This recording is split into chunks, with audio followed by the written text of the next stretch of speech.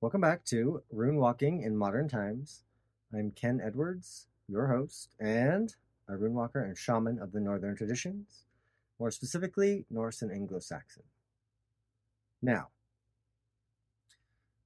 more than ever, probably, rune walking in modern times has become very much a day to day thing. And I don't mean that like it hasn't been before. What I mean is that more than ever,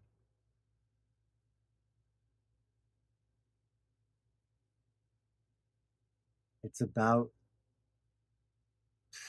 not just big decisions or spiritual decisions or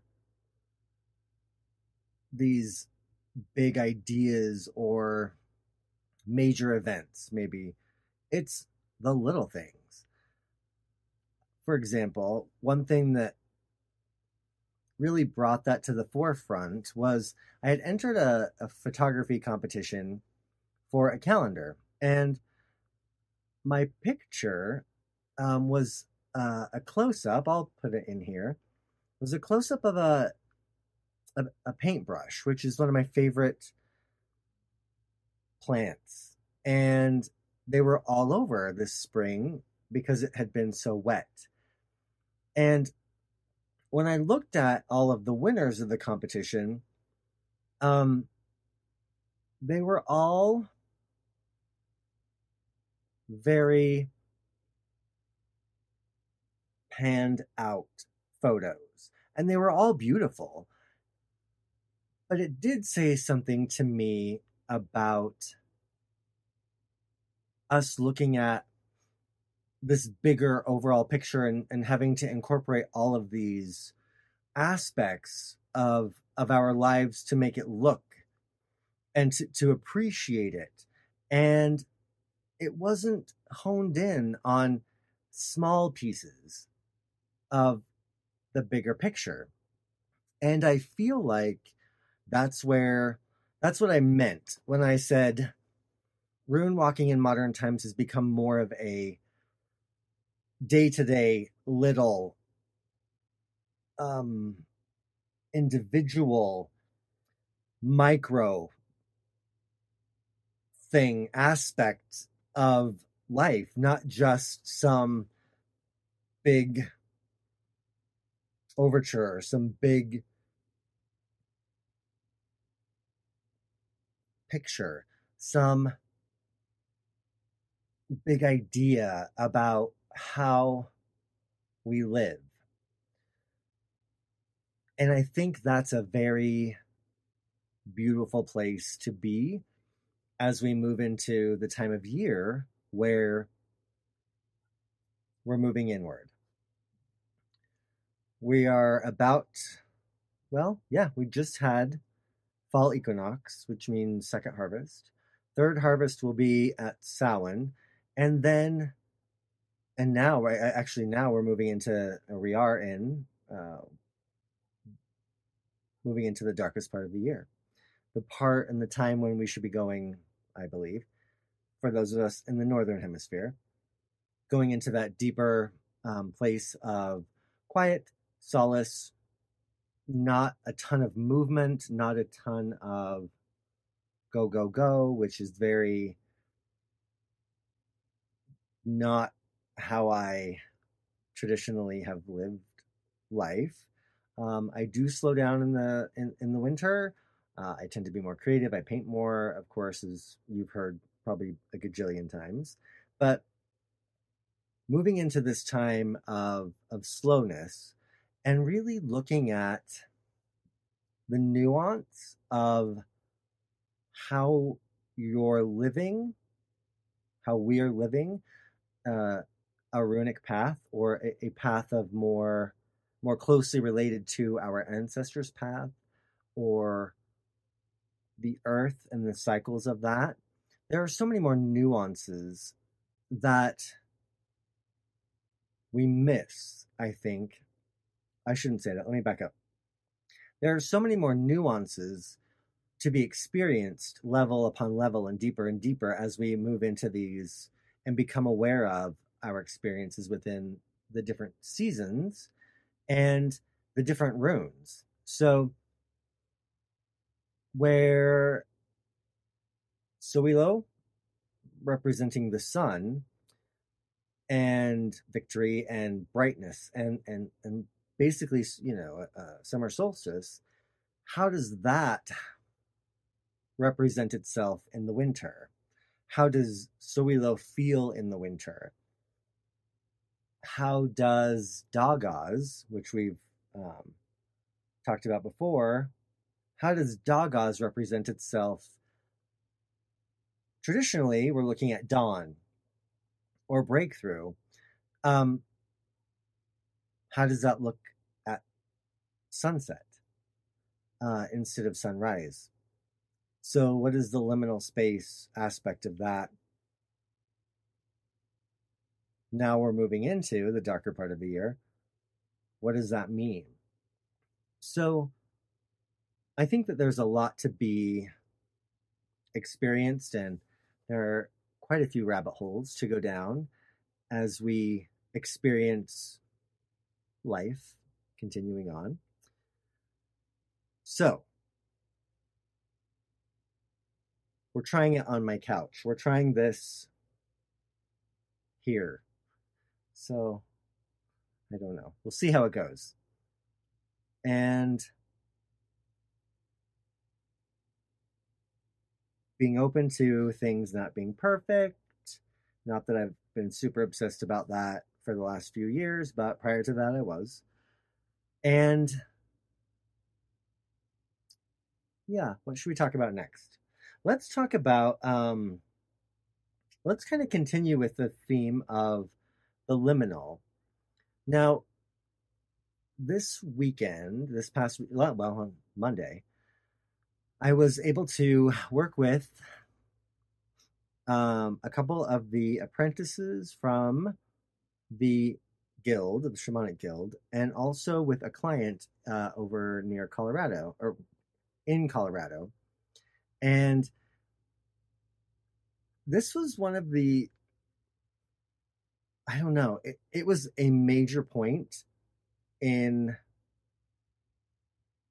looking at life like holistically and events as being not so organized and staged and thought through.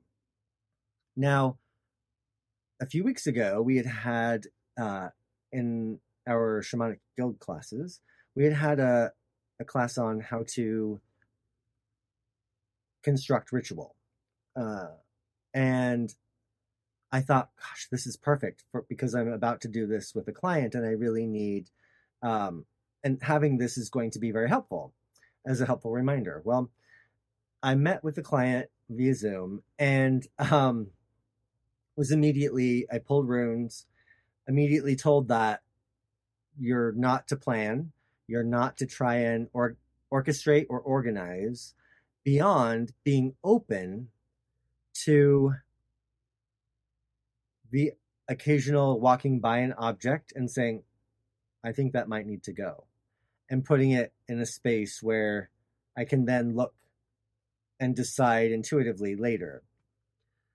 And the same went for the client, which was a really fascinating aspect of this because the client has similar logical tendencies over analytical tendencies to me. And so we met, decided we're just going to allow the flow to happen and go with it. And I asked them to pick a couple of places that would be good for this to happen. It needed to happen outside. And this ritual. Well, they gave me two, and I drew, I did divination on both. And the one is a labyrinth, which was, I thought, initially very cool. And the divination said yes, that would be a great place to go. Well, when I looked it up online, it was basically in a town, on a river in a town, and I thought, wow, it's going to be very public, surrounded by trees, so not entirely, but I'll figure it out when I get there. Don't try and overthink of it. Think it. Don't overplan it. Okay, I'll keep going with that idea. And I show up to this place early to check it out. And I walk along the river, and there are quite a few people at the park. And I get to the labyrinth, and I realize that it was I think they call it a classic 7. I got there, and I realized that it's between a river and a road, still sheltered from the road, which is great. We could still hear cars and things, but being between a road and a river, and the river, just not far from where we were, was a confluence of 2 rivers. And that town is a crossroads for 2 major roads that are considered a gateway into the Rockies. And I couldn't think of a better liminal place to basically enter the underworld, or Helheim, to do the work we needed to do. It was completely fascinating to me that it just was not going to be, it couldn't have been planned better. So totally let it go. Couldn't be planned better. Here we go. Well, the apprentices showed up, and we spoke and we looked at things, and they had, one of them had drawn cards and runes earlier in the day. Everything was lining up. When we pay attention to the flow and just go with it and try to not control it, not go, allow the flow instead of trying to control, maybe is a better way to put it. Things, what we call, fall into place. Now, falling into place is our way of, I don't know, maybe rationalizing what is happening. Then the client got there. We set it up. Everything was beautiful. Everything happened as it should. And I realized that there was a moment, and we'll talk about masks maybe in this episode, maybe in the next one, but that town where, like 3 years ago, yeah, I believe 3 or 4 years ago, I had passed through that town going to Estes Park, where I had actually purchased this beautiful artisan leather mask. And I didn't know that's where we had gone through. And yet, when I got there, realized that the day before I left, I painted that mask so that I could embody the other that is not me in my physical. So it was a really cool place. All of that kind of came together. And I wanted to bring that up because sometimes oh my gosh, that was synchronistic, or I look for synchronicities in life. And I want to tell you that when we're walking up, no, when we make decisions to integrate into our path more flow, less control, things happen, and synchronicity doesn't become synchronicity anymore. It just becomes life. So I think that's a great checking in point for how we should gauge whether or not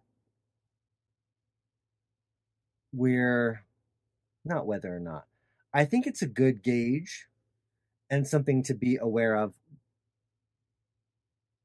when we are living in more of an alignment or living in alignment better. It was a really cool experience. Now, let's pull a rune. Yeah, depending on the rune, we'll either talk about the mask or we will talk about what the runes want to talk about today.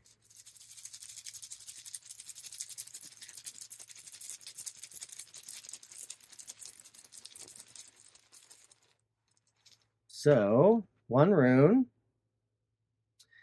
Okay, do you remember how just a second ago I was talking about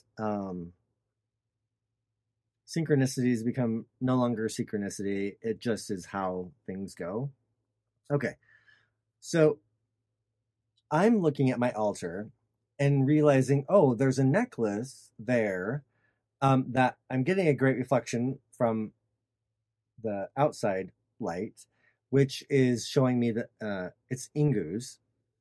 And um, part of what happened over the weekend with that client was that Ingu's, it was an initiation. I will also put up the picture because I took one of what I'm about to explain.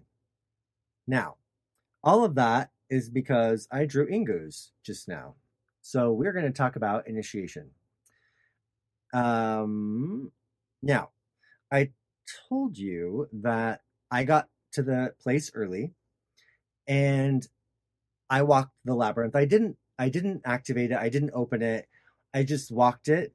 And when I got to the center, it was really cool because on some of the stones separating the path, there had been maybe a little like altar made, and the altar had stones with runes painted on them, which I thought was just like fucking brilliant.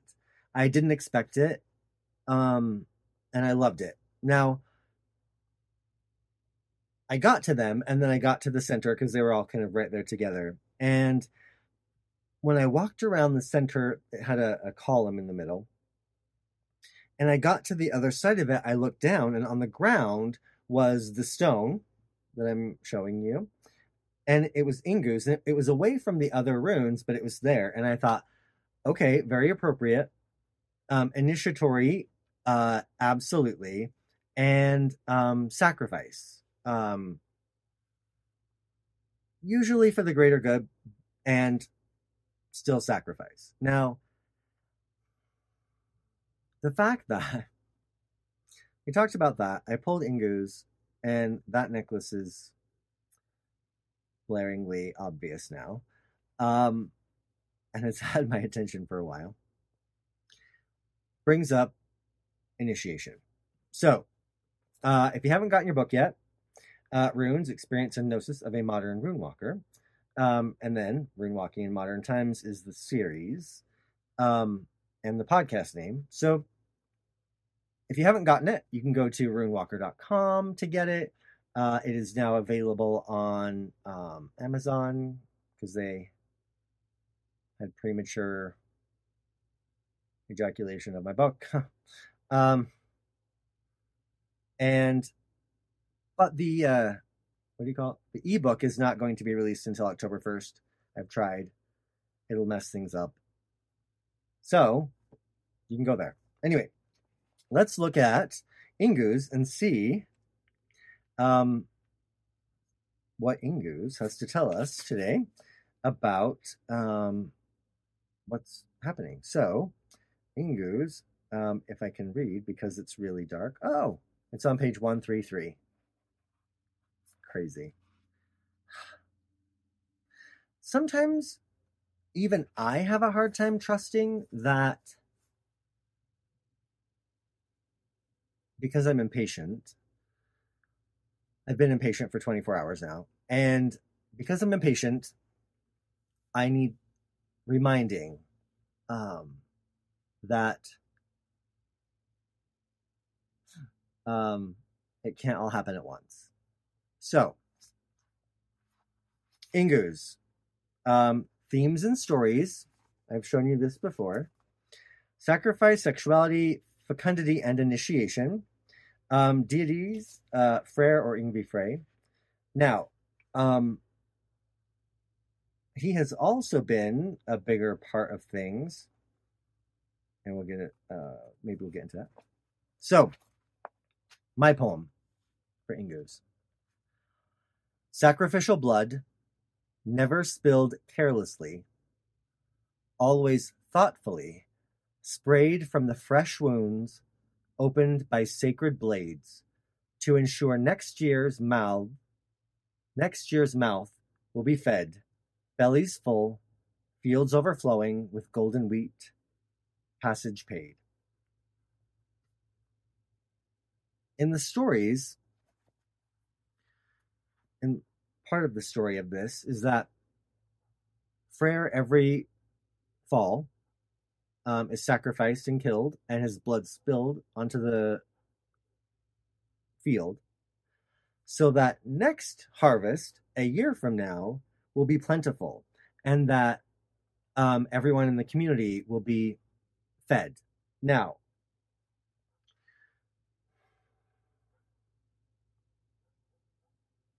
a really beautiful aspect of this ties back to my impatience, right? Sometimes when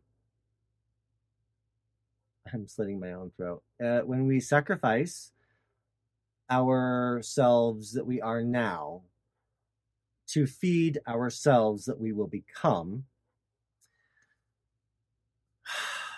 I'm impatient and expect it to happen now. But what I think is beautiful about that is the fulfillment that I'm expecting or that I'm wanting from this sacrifice comes only right before I'm asked to sacrifice that to become what I want to become at that point. Even Henry, a little cough over there, was choking on all that. So let me say this. Let me say it again. The life I'm giving up now to give life to me later, to the me that I will become, that sacrifice of right now only becomes realized when a year from now, we'll stick with linear, when a year from now I have become that, and I will be asked to end that so that I may become something else a year later. So it's a really interesting idea and a really interesting, I don't know, almost conundrum of fulfillment and sacrifice for that fulfillment. It does very much speak to my sometimes insatiable need for immediate gratification and to see the results of what I'm doing right now. For instance, because I can become a little overly obsessive, I do check, and I haven't so much this week, but it's only Wednesday.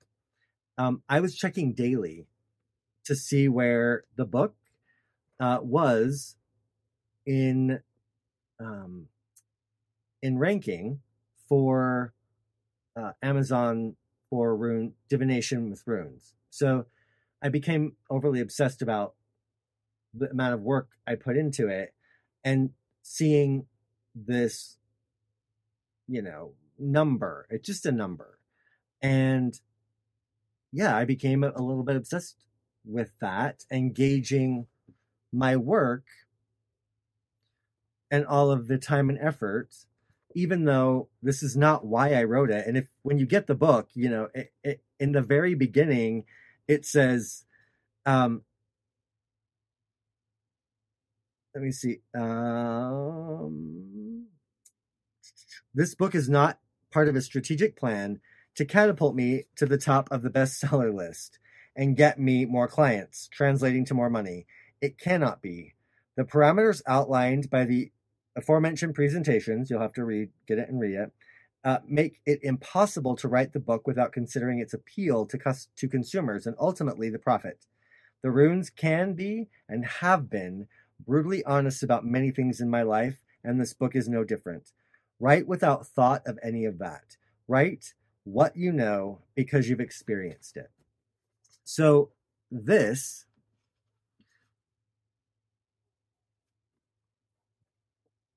will, I hope, touch and inspire and probably aggravate some people, but I hope it moves people, and it can't all be at once, right? As we frequently say, you can't plant one day and harvest the next. And almost becoming obsessed with the outcome and the result, not almost, becoming obsessed with the outcome and the result takes us out of Ingus.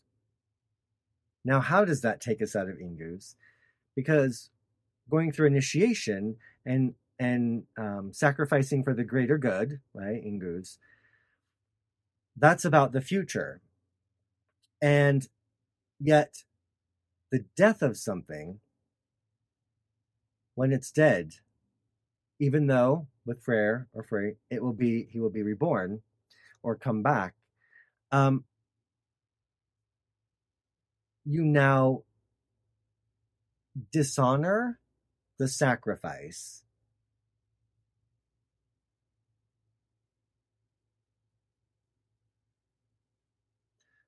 You dishonor the sacrifice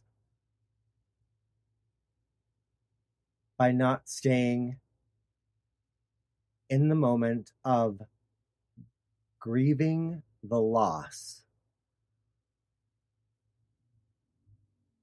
If there's no grief, if there's no loss, then what you've sacrificed is not worthy.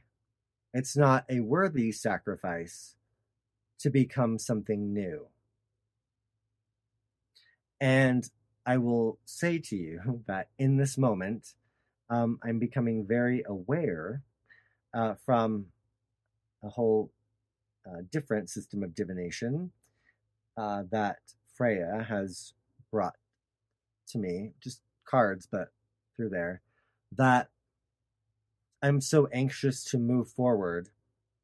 And sometimes we are so anxious to move forward, maybe especially out of relationships, out of graduating from high school and wanting to move out on your own, ending a relationship and like wanting to move forward and jumping into another one. We're so anxious for that we don't stop. We don't stop to grieve what we've lost or allow completely. Sorry, other things popping into my head. Allow for the dissolving or for the maybe changing of the colors of thread that we're pulling in and putting into our tapestries, so things can get kind of muddied and we can become very unclear about what it is that we want. So making sure that we have this quiet time, making sure that we have this time of I've been calling it unraveling, but that's the wrong word. It's like a I kind of see the threads as dissolving or ending the threads, and then, like I said a few minutes ago, adding new colored threads in, or bringing new threads into our tapestry. I think if we don't do that, that's when we tend to make the same mistakes over and over. Uh, and that's when we get a very monotone tapestry that represents our life versus allowing for the ending of some threads to be able to pull in new ones, which is a very powerful, very beautiful imagery for those of us who work with the Norns or fate or weaving. And yeah, so I love that. I really like that. Um, don't forget that as we come to this third harvest time of year, that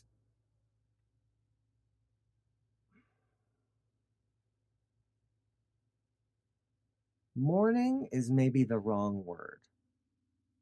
However, there will be mourning. This maybe remember the transition is not just about moving forward, even though that happens no matter what. The transition is also about switching out the threads in your tapestry. The transition is meant to help us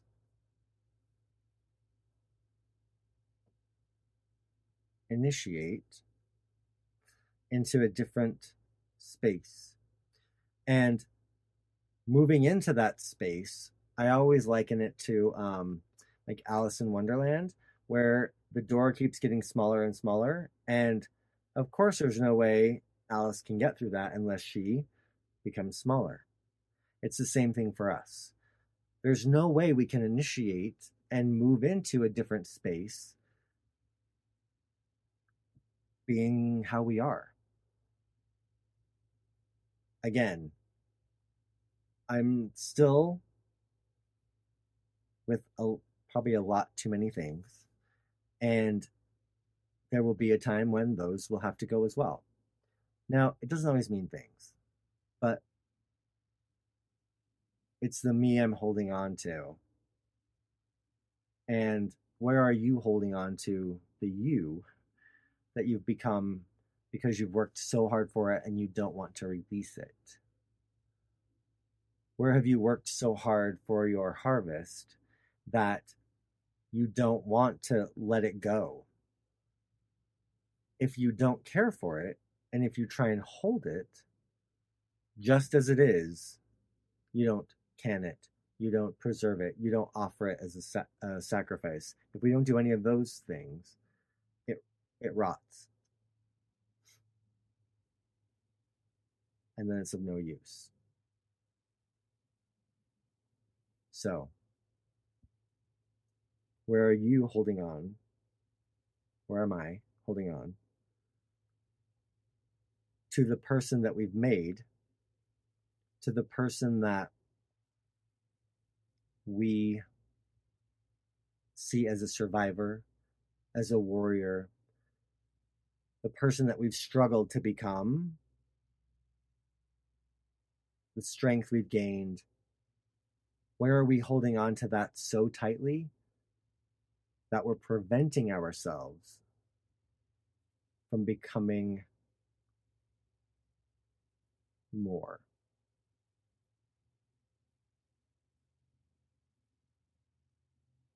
Well, I don't know about you, but I have a lot of journaling, storyboarding, dry erase marker being to do now that I've put all that out there.